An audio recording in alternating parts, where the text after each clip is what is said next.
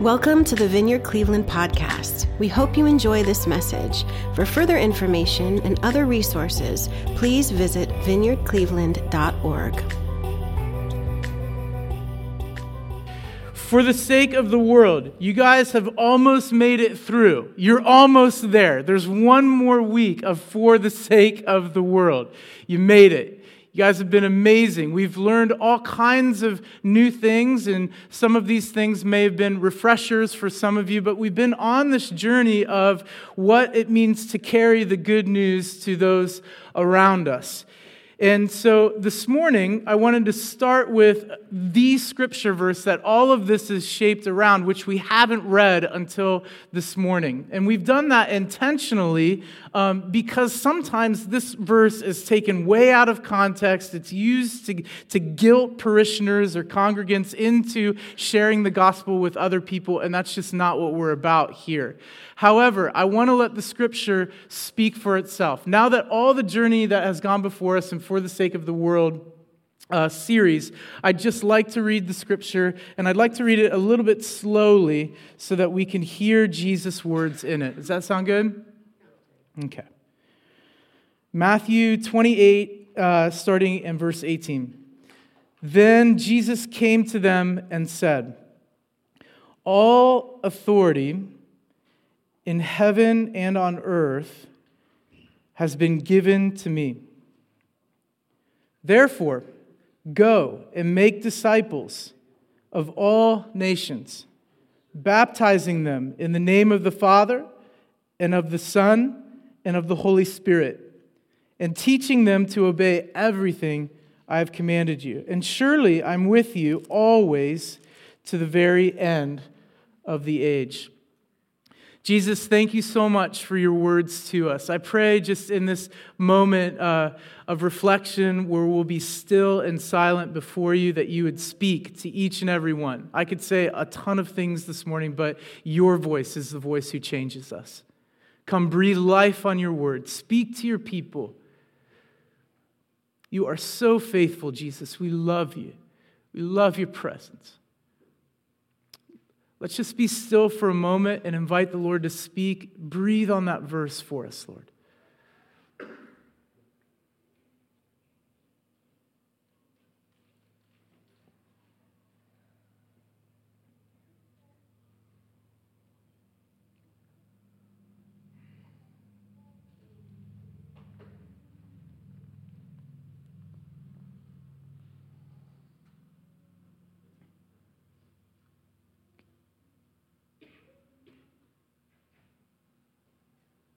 Jesus, it is so good to be loved by you.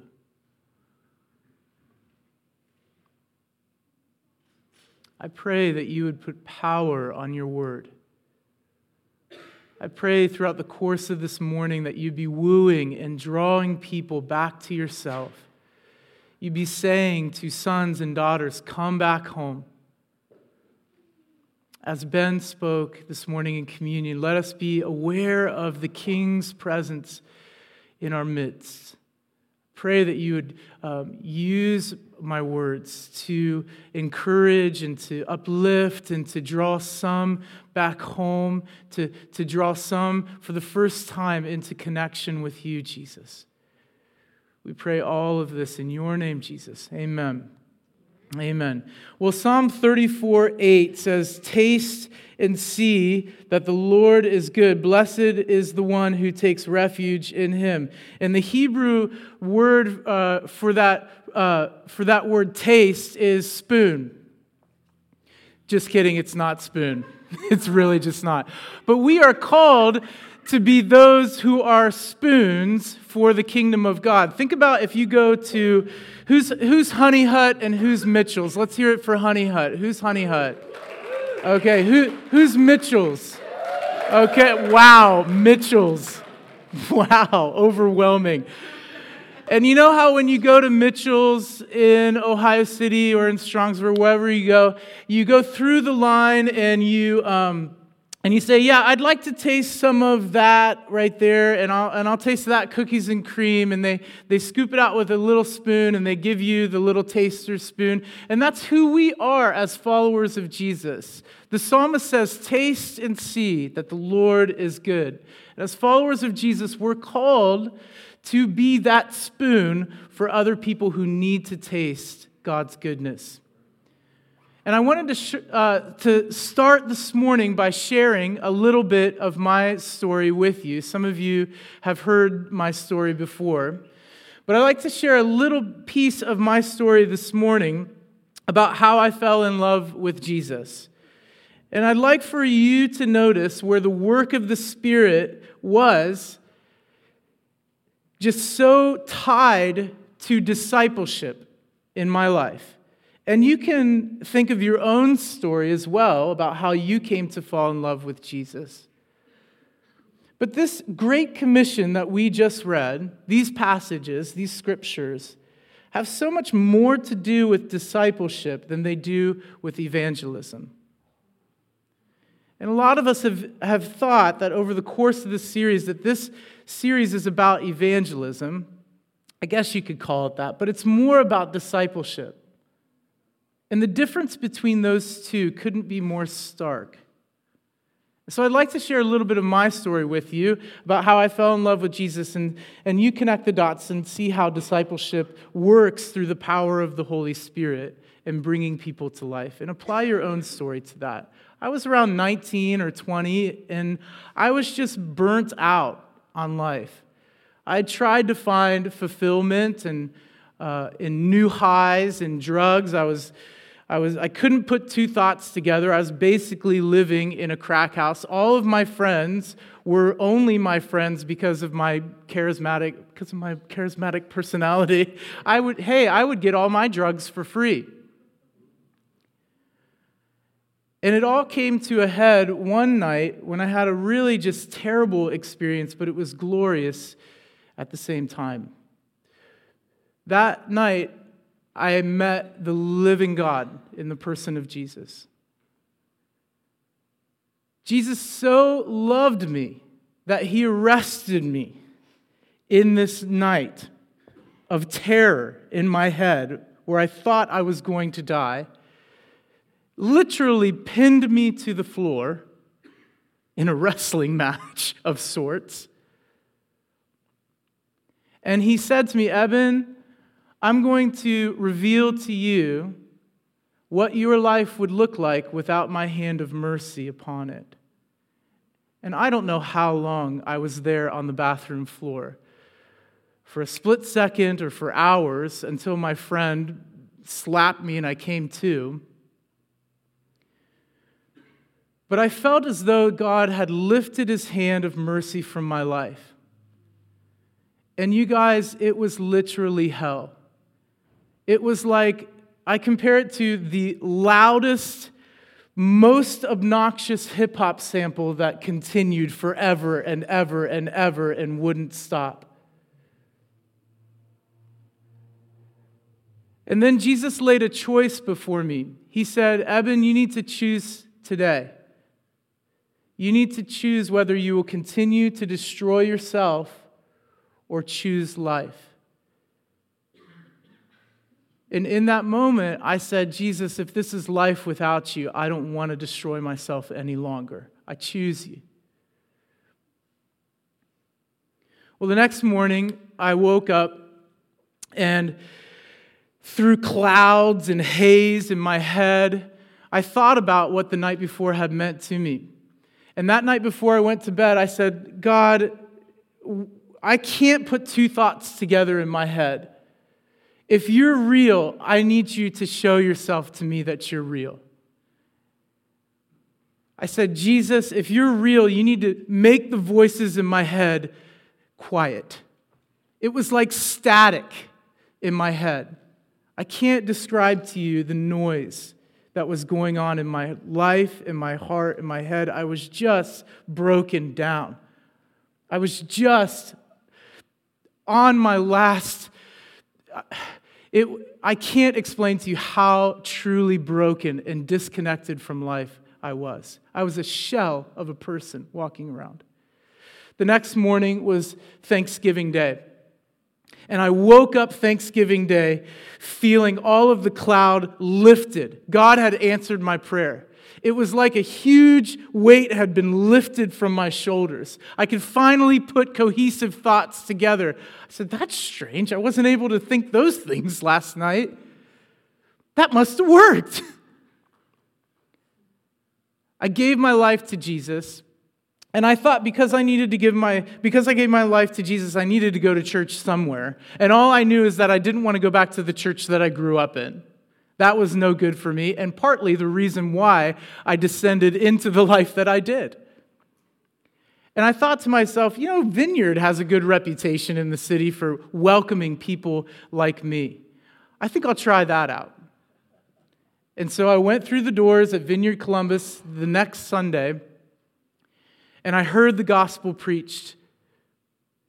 I don't remember what scripture he was preaching from. I just knew that something was different about that place. And when he said, come forward, I did. I came forward and formally received Jesus into my life. But that's not where the story ended. The story just began for me there. You see, through the course of the next months and years, I was waiting tables, serving people dinner at a microbrewery, and I was playing my songs in dive bars at open mics. And at the restaurant I worked at, in strolled this young woman named Sarah. And Sarah came to work at the microbrewery that I was waiting tables at. And Sarah happened to be a musician as well. We even found out that we went to the same church together and we didn't know. You go to Vineyard? Yeah. You go to Vineyard? Yeah, I go to Vineyard. So she invited me to this young adult service. It was called Joshua House at the time, and we began to be in each other's lives. But Sarah was not missionary dating, you see. So I was playing these open mic dive bars, and Sarah, this young woman, would invite all of her friends to come and see me play my amazing songs.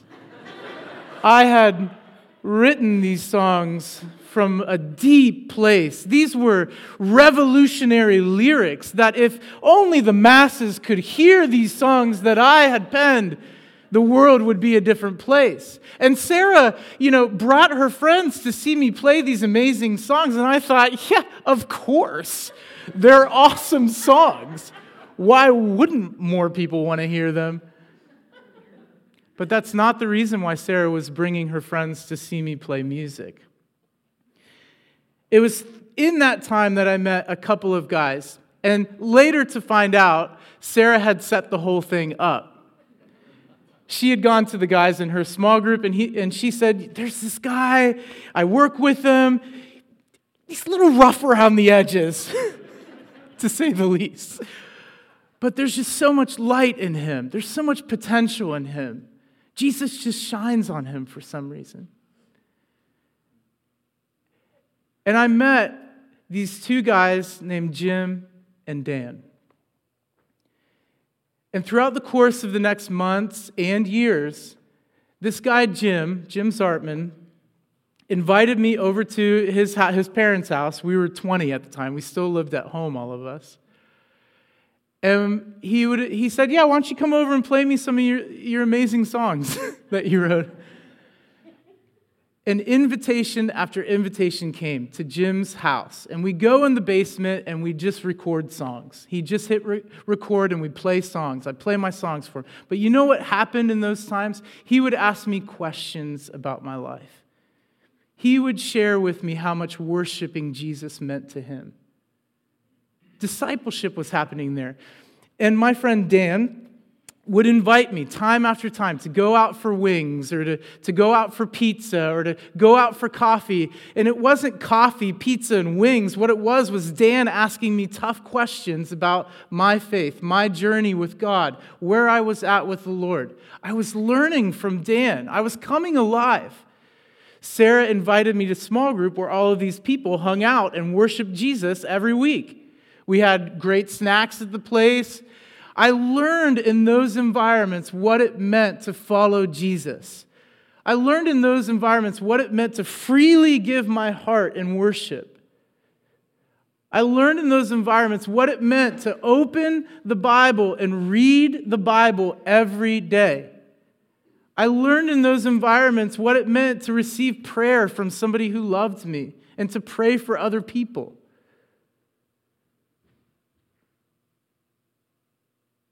Those environments shifted the trajectory of my life. Those places changed the course of my life.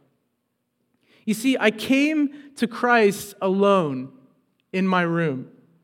I responded to the call of Christ in a big old church, but I walked with Christ in relationship with friends.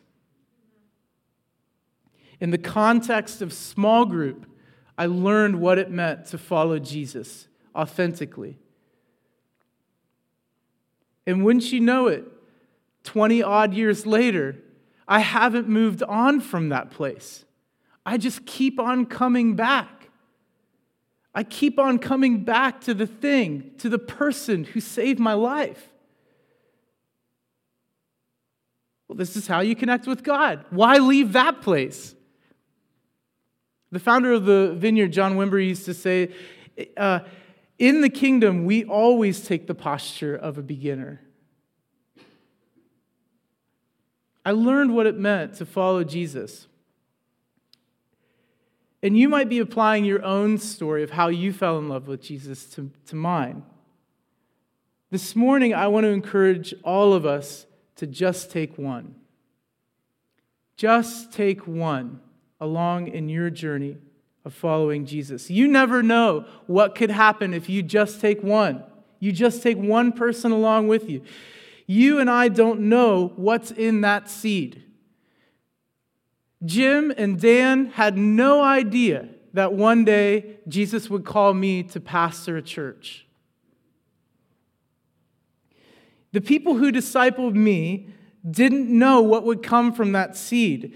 They just chose to be faithful and encourage me to follow and notice the work of God in my life. They just took one person along in their journey of following Jesus. Those folks in my life, they weren't concerned with convincing me or converting me. They simply noticed the work of God and encouraged me to lean into it. Although I do remember this young woman, Sarah, and I having a heated argument in the aisles of Target about the power of the Holy Spirit and the gifts of the Spirit. I said, "No way, that stuff doesn't happen today." And you know what Sarah did? She argued back with me and said, "Yes, they are." No, she would never do that, would she? She just said, "Okay, all right." In her head, she was probably thinking, "Get him, God." And you know what happened? Because Sarah didn't choose to argue with me, she left me in the hands of God. And guess what happened? God got me. He got a hold of me. And He got a hold of you too. And it wasn't through people trying to argue you into the kingdom. It was because one person took the time to just take you along in their journey. Just take one. Paul writes in 1 Corinthians 3:6, "I planted the seed, Apollos watered it, but it's God who has been making it grow." Each of us, if you claim Christ, each of us has a role to play in others' discipleship journey. We don't get to choose when or how or even why, but this much is true. You have a role to play, and we must play it. We must play that role in this discipleship journey. So the challenge I'd like to place before us today is this: who are we taking along in our journey? Who are you taking along in your journey? Do you have someone in your life that you get to pour into, to notice and encourage the work of Jesus in their life? Someone you can pray for, someone you can encourage to lean in to following Jesus. Over the course of the next year, I want to personally challenge you, as I challenge myself, to make disciples for Christ. You know, a couple weeks ago, I stood up here before you, and I said just the bottom line truth of who we are as a church. I said we are an evangelical church, firmly planted in Orthodox Christianity. And one of my friends came up to me after the service and she said, you know, that term evangelical is pretty loaded these days. I said, you're right, it really is. Discipleship. We are disciples of Jesus. We are apprentices of Jesus. And we're called to, as disciples, make other disciples.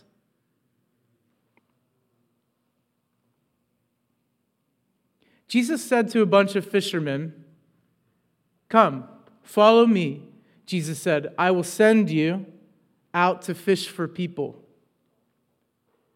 What Jesus was saying in this little phrase is huge, because he's saying a number of things, 3 to be specific.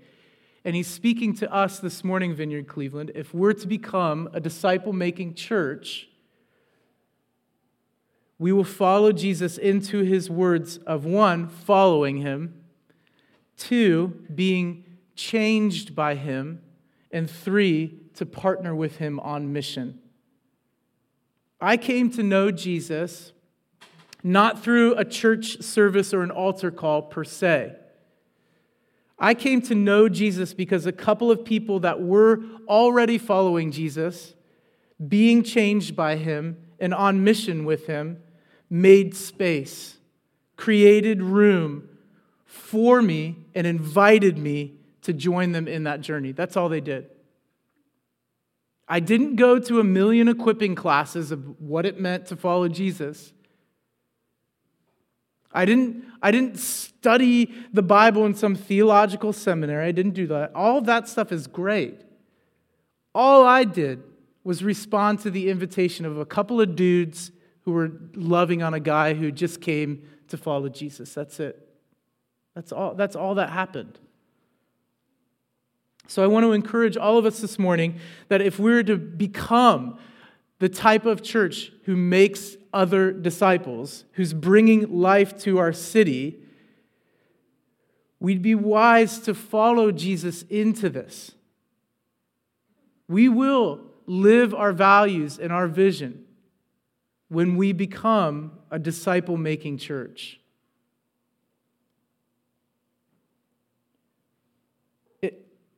We've been planting seeds over the past couple of months through the course of this series because we recognize that we don't yet have a disciple-making culture in our church. So we get to be in on the ground floor of that. You guys are awesome. We don't yet have that. So we need to work that. We need to knead that into the culture of the place because how many of you know, this is a bold statement that I'm about to make, but if a church is not committed to making other disciples, it's not really a church of Jesus. It's just a group of people hanging out. And that is not what I signed up for. And that's not what you signed up for either. To remind you, what we believe matters. What you believe and how you act on those beliefs truly matters. Eternally, in fact. John Mark Comer, author, wrote this. He said, we become what we believe, for better or for worse. A.W. Tozer, in his book, The Knowledge of the Holy, he wrote this. What comes into our minds when we think about God is the most important thing about us.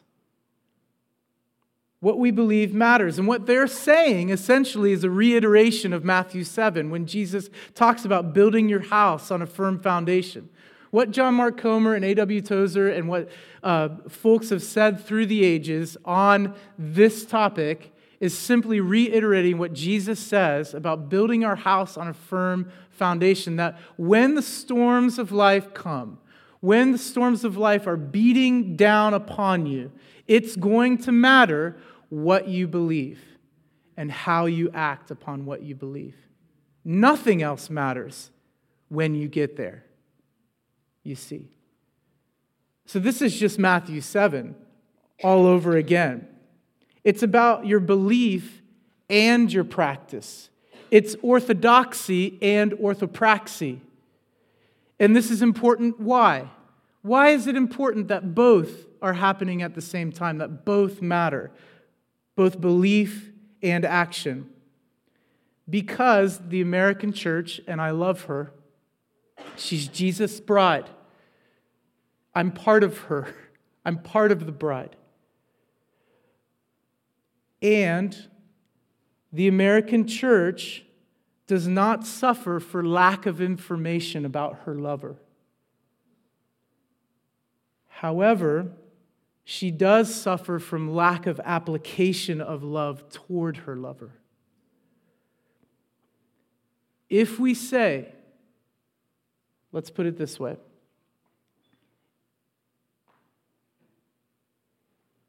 if all I do, I've been married to Sarah for 20 years this past July. Thank you for putting up with me. Okay. Yeah, that deserves a clap. 20? Sure. Sarah and I have been married for 20 years. If I, all through the day, say, if I say nothing but I love you, I love you, I love you, I love you, I love you, but when she asks me to take out the trash, or me, I don't even anticipate, or I anticipate her asking me to take out the trash, and I don't do that, does saying I love her mean anything to her? You see where I'm driving at? Likewise, the opposite is true. If all I did, if we came to the end of our lives, and Sarah is laying on her deathbed, and I never once said the thing. Some of you guys need to say the thing to your wives. Side note. Say the thing. People need to hear, not just be shown, but people need to hear that they are loved. They need to hear you verbalize, to actually vocalize those words. I love you. The same is true in following Jesus. We need to say and we need to demonstrate. Our orthodoxy, how we think, and our orthopraxy, what we do, both are important and matter before God. Okay, so 3 pillars quickly of what Jesus is building in our house at Vineyard Cleveland. This body, this group of people, this family. If we're hearing right from Jesus, and He's leading us into becoming a more effective disciple-making church, here are 3 things that I'd just like to throw out as suggestions. 1, we believe that the gospel changes everything. The gospel changes everything. Jesus says in John 10:10 that the thief comes only to steal and kill and destroy. I have come that they may have life and have it to the full.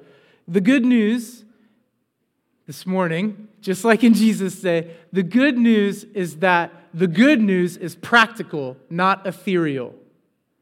The good news is practical and it changes everything about us.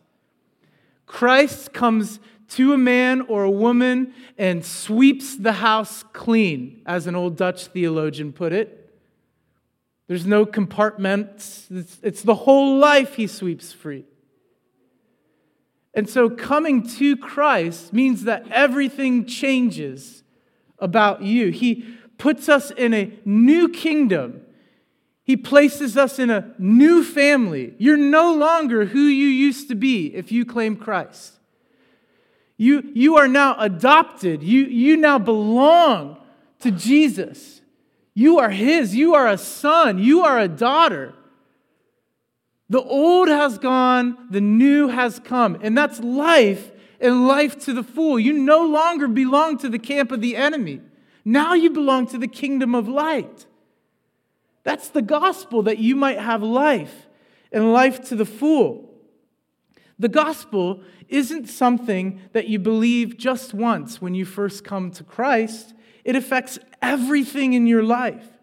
It's the whole story of everything Jesus has done. The gospel changes everything. The gospel changed everything about me. Everything. It was like I was going one way. And then I met Jesus and I started going the other way. The vision that I had for my life all the way up until that point was all of a sudden not important anymore. Now we're going this way. The gospel changes everything. We believe that. That makes a difference for those in your life, your family, your coworkers, people at your school. It makes all of the difference that you believe that the gospel changes everything. Second, the gospel changes everything. We believe discipleship is a process. For some people, the gospel is like a TNT explosive nuclear bomb. Just goes off in their life and everything's different. For others of us, the majority of us, it's more like a sunrise. The gospel Jesus working himself into our lives is a slow process. Why? Because we're jacked up. It's going to take our whole lives. No one's arrived. We're all in process. Discipleship is a process. Sometimes the evangelism message is lost because it doesn't sit true with us. You know, we go out to do stranger evangelism and we knock on doors or we say, hey, can we pray for you right now? Then we never see that person again. Discipleship is a process. And it's true, we might plant a seed there, water a seed here, but what Jesus is really after is discipleship, and that's a process. We're to become like Jesus. And if we are becoming like Jesus, that means intrinsically that we're helping other people become like Jesus. We're not becoming more like Jesus if we're not helping other people become more like Jesus. Luke 6:40 says, "The student is not above the teacher, but everyone who is fully trained will be like their teacher." Discipleship is a process. We're becoming like Jesus. Romans 8:29, to become like his Son. 2 Corinthians 3:18, make us more and more like him. Ephesians 4:13, until we all become mature, process. 1 John 2:6, whoever claims to live in him must live as Jesus did. Now, you like me might say, that's impossible! And you'd be right. I agree with you. It's impossible. It's impossible to become like Jesus. You and I, broken men and women, to become like Jesus, that's impossible. But God would only command the impossible of finite people when the Holy Spirit is at work. With the Holy Spirit, the impossible of becoming like Jesus becomes possible. Why? Because of who he is. Because of his power and presence in our lives that's transforming us and guiding us. Rich Villodas, an author, pastor, he says this: the troubling reality is that believers can be deeply committed to being Christian without ever being deeply formed by Christ. Let that one sink in for a little bit. It's impossible to become like Jesus without the Holy Spirit. With the Holy Spirit, we stop identifying with simply being Christian and we start identifying to becoming like Jesus, to be formed by him over a lifetime. That's a whole other thing. That's discipleship. That's what it means to follow Jesus. It means to be formed by him. And I want to challenge you, as I challenge myself this morning, to be formed by Jesus. We're being formed. Listen, you're being formed, I'm being formed in one way or the other. Whether you like it or not, you're being formed by something, some power, some influence in your life. You're being shaped right now. And we as Americans, we like to think, oh, I'm a salmon, I'm swimming upstream. But all of the other salmon are swimming upstream as well. We're like, I'm a self-made man, I'm a self-made woman, nothing's influencing me, I'm going against the tide. Everyone else is going against the tide. Ding, ding, ding, you're a winner. We're all swimming with the tide. Of something, of someone, of some influence, some power in our life. And the challenge is to be formed by Christ alone. To cease to be formed by a sports team. To cease to be formed by a career. By anything else other than the person of Jesus. For this reason, Jesus calls us to be disciples who make other disciples.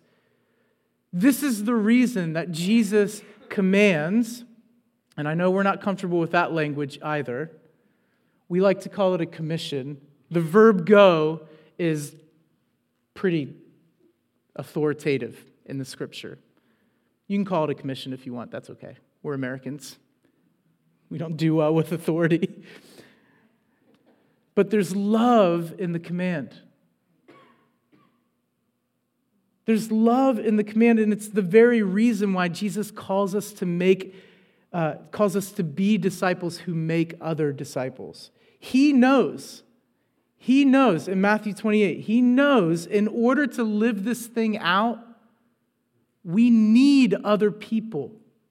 There is no Lone Ranger Christianity. You don't live the Christian life in a vacuum. Yes, I live before God alone, before His eyes, right? You would say that. But the working out of the gospel and discipleship can never be lived alone. It has to be worked out in the context of community. We need others to encourage us, to help us along the way. And others need us to encourage them and to help them along the way. You know, you're not just doing the things Jesus did, you're thinking the things He thinks. You're dreaming the things that He dreams. You're feeling the things that He feels. And you do that in the context of other people. And that's a blessing to you and I. That's a gift. Community is a gift in that way. Listen, the world does not need another church who follows the 24/7 news cycle or a sports team more than she follows the Lord. The world doesn't need a country club style of church.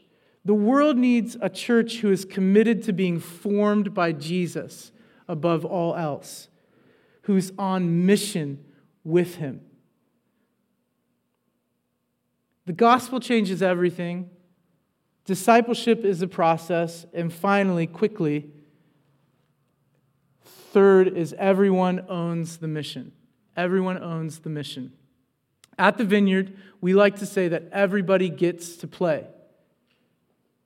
John Wimber, the founder of the Vineyard, was commonly quoted in saying, "I'm just a fat guy trying to get into heaven." Deeply theological, I know. He was also coined in saying, "I'm just spare change in God's pocket. Lord, spend me how you want me." Everybody gets to play, no matter what you look like, whether you're fat or skinny, whether you're young or old, black or white. It doesn't matter. Everyone, whether you've been following Jesus for 40 years or whether you've been following Jesus for 4 months, everyone gets to play. And yesterday was a beautiful demonstration of that happening. Many people from all different walks of life, young, old, little kids serving turkey on trays, refilling drinks, setting up chairs. Everyone gets to play. I told my friend before the service today, it was so encouraging to me to see her son and a pack of teenagers whipping through the sanctuary, setting up chairs. They were cracking jokes. It was after everything was said and done. They stayed late to set up the chairs that you're sitting in. And they were cracking jokes and having fun. And I was like, this is great. This is great. They didn't need to be told too many times to stay on track. But they were going about it joyously, and it was a perfect demonstration that everybody gets to play. Everyone has a role to play. And I would say that they did probably the most important job of the whole day. My friend Walt and I like to say there should be entire seminary courses devoted to stacking chairs. Because if you want to be a pastor, if you want to be in the ministry, you're going to need to learn how to stack chairs. You know what else you're going to learn how to do? Clean toilets. You're going to need to know how to clean bathrooms. You're going to need to know how to take big garbage bags of leftover Thanksgiving if you're going to be a pastor. This is deeply theological work. You're going to need to know how to take big 40-gallon plastic garbage bags and lift them out of the garbage can and put them in a smelly dumpster. You're going to need to learn how to do that. It's some of the most important work of your life if you're looking to be in the ministry. Everyone is on the mission and everyone owns the mission. And that's what it means to be on mission. To have a mission means that it's not one person's grand idea of what the kingdom of God looks like. Who follows one man's great idea? No, it's all of us owning the mission together. It's a mission by definition. All of us have a role to play. Otherwise, it wouldn't be doing the impossible. The impossible can only be achieved when a group of people own that mission. And by the way, if you're an individual person, which you are, and the vision that God's put in your heart seems impossible and too big, there's a good bet that that vision comes from God. Because God only gives us finite beings as individuals impossible things to do. Dang it. That thing comes from God. So, what does this all mean? Everyone owns the mission. Everyone gets to play. It means that you don't have to fly to Brazil to be on mission. Although, we'd love for you to join us on December 3rd after the service for the Brazil Interest Meeting. It's going to be amazing. If you decide to go on that trip, if you take that short-term missions trip with us, your life will be changed. Ask those who have been before. Your life will be rocked by the person of Jesus and seeing that the kingdom isn't just working itself out in our little corner of Cleveland. The kingdom is advancing all over the world right now. The kingdom's advancing in places like Brazil. The kingdom's breaking out, and you'll get to see that. And not only see that, but you'll get to play a role in advancing the kingdom in a place like Brazil. That's crazy, but you don't have to fly to Brazil to be on mission to partner with Jesus. You know, the mission of God is right in your backyard. The mission of God is with your coworkers. The mission of God is in your neighborhood. The mission of God is at your school. The mission of God is at your home. Everybody gets to play. And there's not one person on the face of the planet where God isn't already involved in their journey. All He's asking you to do is come alongside of Him in that journey. That's it. That's it. That's all Jim and Dan did in my story. All it took for Jim was to say, hey, you want to come over and record some songs? Little seed just dropped into my heart there.